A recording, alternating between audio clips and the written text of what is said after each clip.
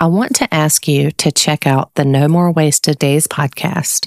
It's all about alcohol-free life, and there's something for everyone, no matter where you are on your alcohol-free journey. Welcome to Living My Breastless Life podcast. I'm your host, HPG. On season 3 of the podcast, we're diving into the helping profession. I have found that almost always there's a catalytic event that leads people to help others. You'll hear a variety of folks share what they do, why they do it, and the unique ways that they help. This season will mostly be guest interviews with some fascinating people and a few surprises for y'all along the way. So let's go.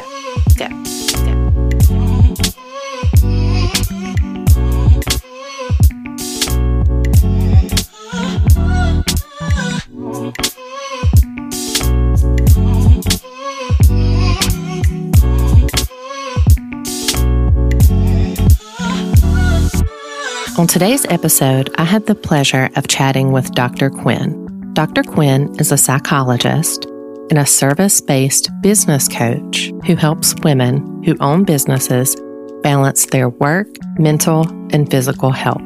She encourages folks to listen to their body's whispers, and I most certainly needed to hear this myself.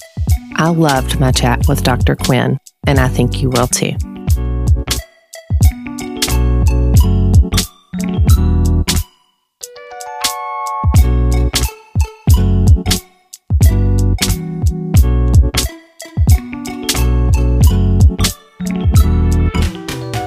So, Dr. Hayley, tell us about what you do. Currently I have a number of roles. I'm a business coach for women who run service-based businesses. I supervise allied health professionals. I do training in compassion-focused therapy and other sort of workshops around self-care and burnout and sustainable ways of working. And I'm a qualified clinical psychologist. So they're kind of my different hats in what I do in my work. Yeah, you wear a lot of hats. Tell us what led to you becoming a clinical psychologist. Is that what? So I guess a windy road, really. I became a clinical psychologist later in life. When I was younger, I had various jobs. I actually dropped out of school before our equivalent of O-levels. I don't know what that would be in the US, but here in Australia, that's grade 10. I grew up in England, but I live in Australia. So I dropped out of school before finishing and never imagined that I'd go to university, and certainly never imagined I'd end up with a PhD, that's for sure. So I did lots of different jobs in admin, secretarial work, bookkeeping, more in the corporate space. And then when I came over to Australia, I started in a counselling role back in 1996 and then kind of went on to study after I had my son. So I was a single parent for many years, and during that time decided that actually I wanted to retrain and do something else. So I applied to go to university. I did my psychology with honours degree and then actually went on to do a PhD as well. And then the process over here is, you do supervised practice and a certain number of hours to get your clinical registration. So that's what I had been doing for quite a long time. And I think, raising my son on my own, I was working a number of jobs whilst I was studying. And ultimately, whilst I felt like I was taking care of myself fairly well, I ended up quite burnt out and developed chronic illness. So I ended up having to change the way I was working and left a practice I was working at and started working for myself, which I enjoyed. And I was doing clinical work and then did my supervision training and was really enjoying supervising other allied health professionals, other therapists. But over the time, I had really had to learn how to manage my business in a different way so that I could take care of my health. And that led me to what I'm doing more of now, which is coaching other women in business who are running service-based businesses, which I really, really enjoy and really am passionate about. That's awesome. Thank you so much for sharing your story, and congratulations on all that you accomplished, and congratulations on knowing that you needed to take care of yourself and implementing ways to do so.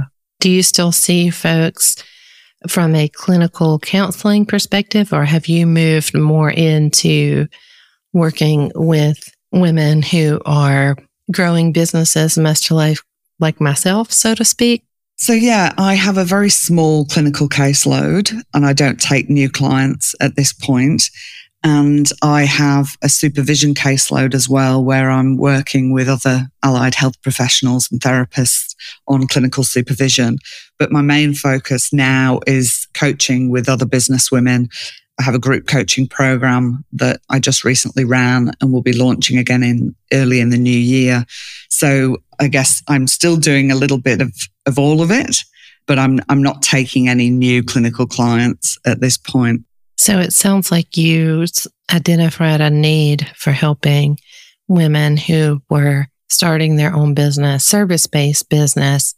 So tell us a little bit about what you do in that role as a business coach. Yeah, so I'll just start with sort of what also led to that. Like 10 years ago, I think it was about 10 years ago, I, as a therapist, learned compassion-focused therapy.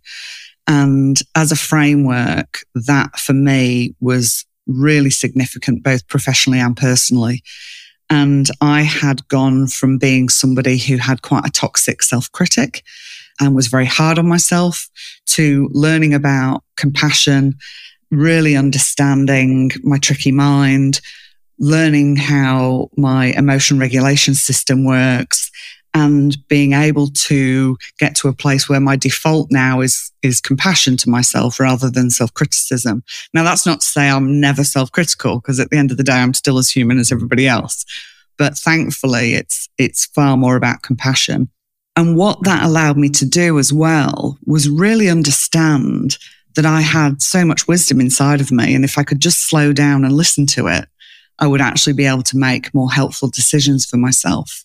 So that allowed me to design my business and my life in a way that has been very nourishing, has allowed me to stop and rest when I need to, has allowed me to design my business in a way that suits who I am as a person. And I guess that's the main focus of what I do with women when I'm working with them as a coach. So we'll look at businesses, we'll look at the business goals, but underlying all that is this premise of, if we can bring more compassion, if we can change the relationship we have with both ourselves and our business, we can actually make much better choices in how our businesses will run. And my tagline for my business is thriving women create thriving businesses, because I really do believe that we need to be thriving ourselves for the rest of the things in our life to be thriving, including our businesses. First thing I thought about was, like, I'm on a quest for rest, and I'm a breast cancer survivor, a sober gal. I have a 3-year-old starting my own business. But what I noticed when I quit drinking alcohol, and after I got over my cancer battle, it was about a year long, I noticed that, like, I was tying my worth to productivity. Yeah. And I don't know if I was making up for lost time or if I was just, it was a trauma response. I'm not really sure. So I think using that compassion in your business and, like, kind of that anti-hustle culture, it sounds like that's what you're helping women do. Absolutely. And can I say congratulations to you for getting through your cancer journey as well. And I think your quest for rest is such a wise one.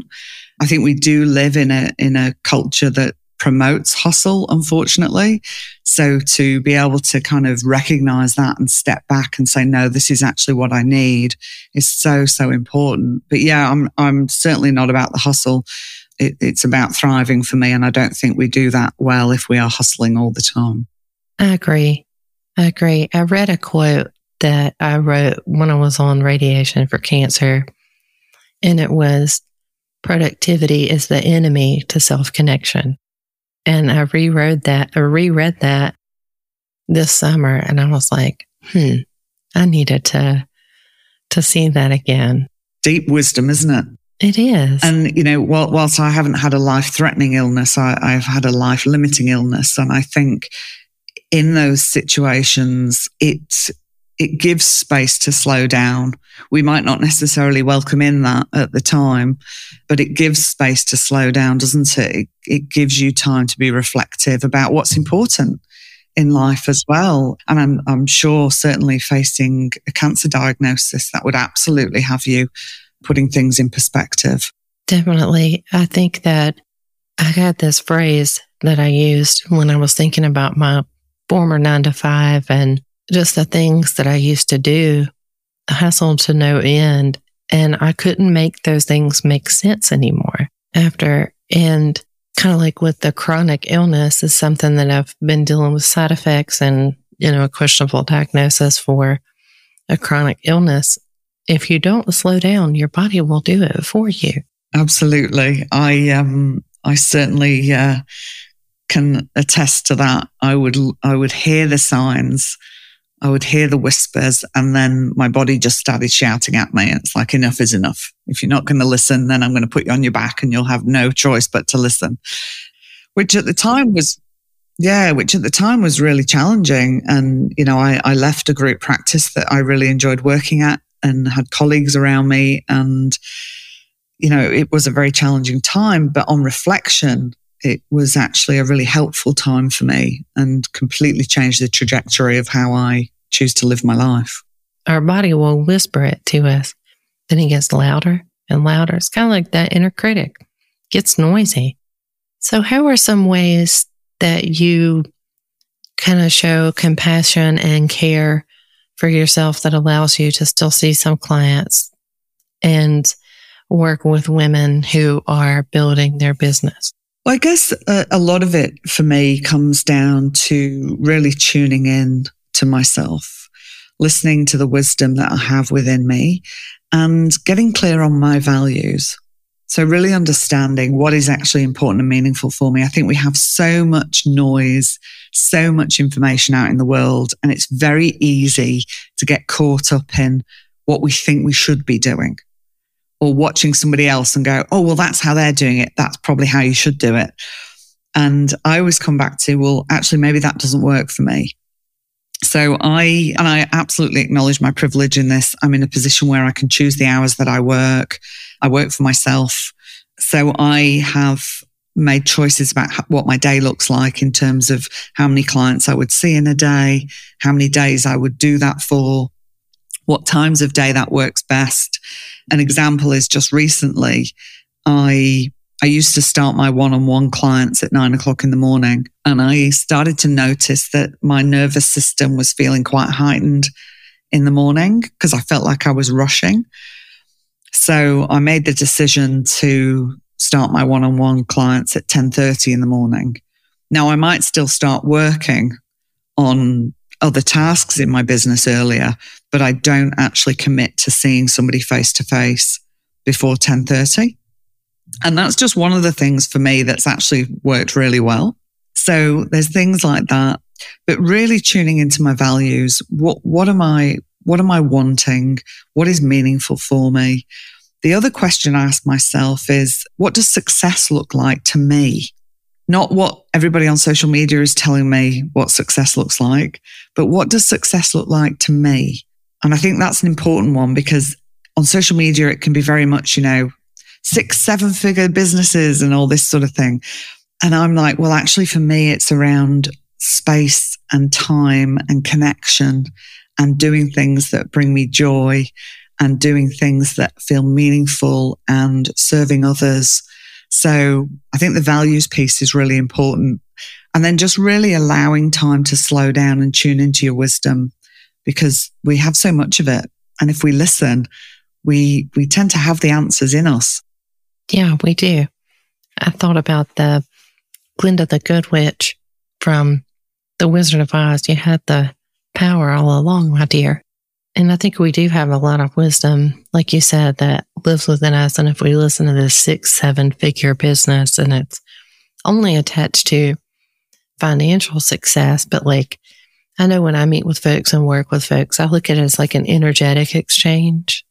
And that is meaningful to me, and just like you said, the values and really just examining that and kind of reevaluating yearly or every 6 months because they change as we get older. Absolutely. I think that's a really important point you make. When we think about our values, we don't set and forget. These are things that we do want to come back to and revisit and look at, is this still serving me? Is this still serving the way I want to work? Now, the other thing as well, when I say about the sort of 6 and 7 figure businesses, this isn't to say that you shouldn't aim for that. If people want to have great incomes from their business, then all power to you. And I think that, if that's something that's important to you, go for it. And when we do earn more money in our businesses, we often can then also have more impact in the world. So I'm not discounting that, but I think it's this thing of it can't just be about that. Well, I mean, it can if that's what you want it to be. For me, it can't just be about that. Yeah, I think you're right. And I think, like you said, like financial resources allow us to help other people. And that's a good way to frame it. As a social worker, I never made a ton of money. I just want a nice little life, that can provide for family and that I can help people. That's really all I've ever done. And that's really all I want to. That's what success looks like to me. Like the old adage of we work ourselves out of a job, right? But I agree with you on this. Like if folks want to make 6 and 7, that's great. But what is aligned with your values? And I think just figuring out what are your values is a really great start. And if it's to make hundreds and hundreds of $1,000s a year, that's great. Go for it. And absolutely, because I think women, historically, we've not been socialized to want to be successful or to make money.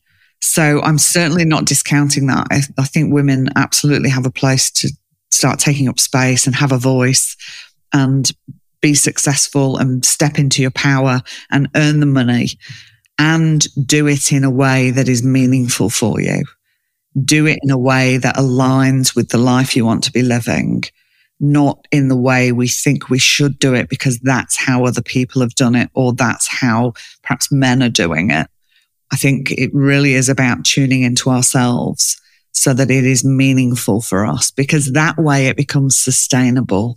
Yes. And I think the long game is where you see the sustainability. It's kind of how you maintain the steam in order to help people and not get so burnt out.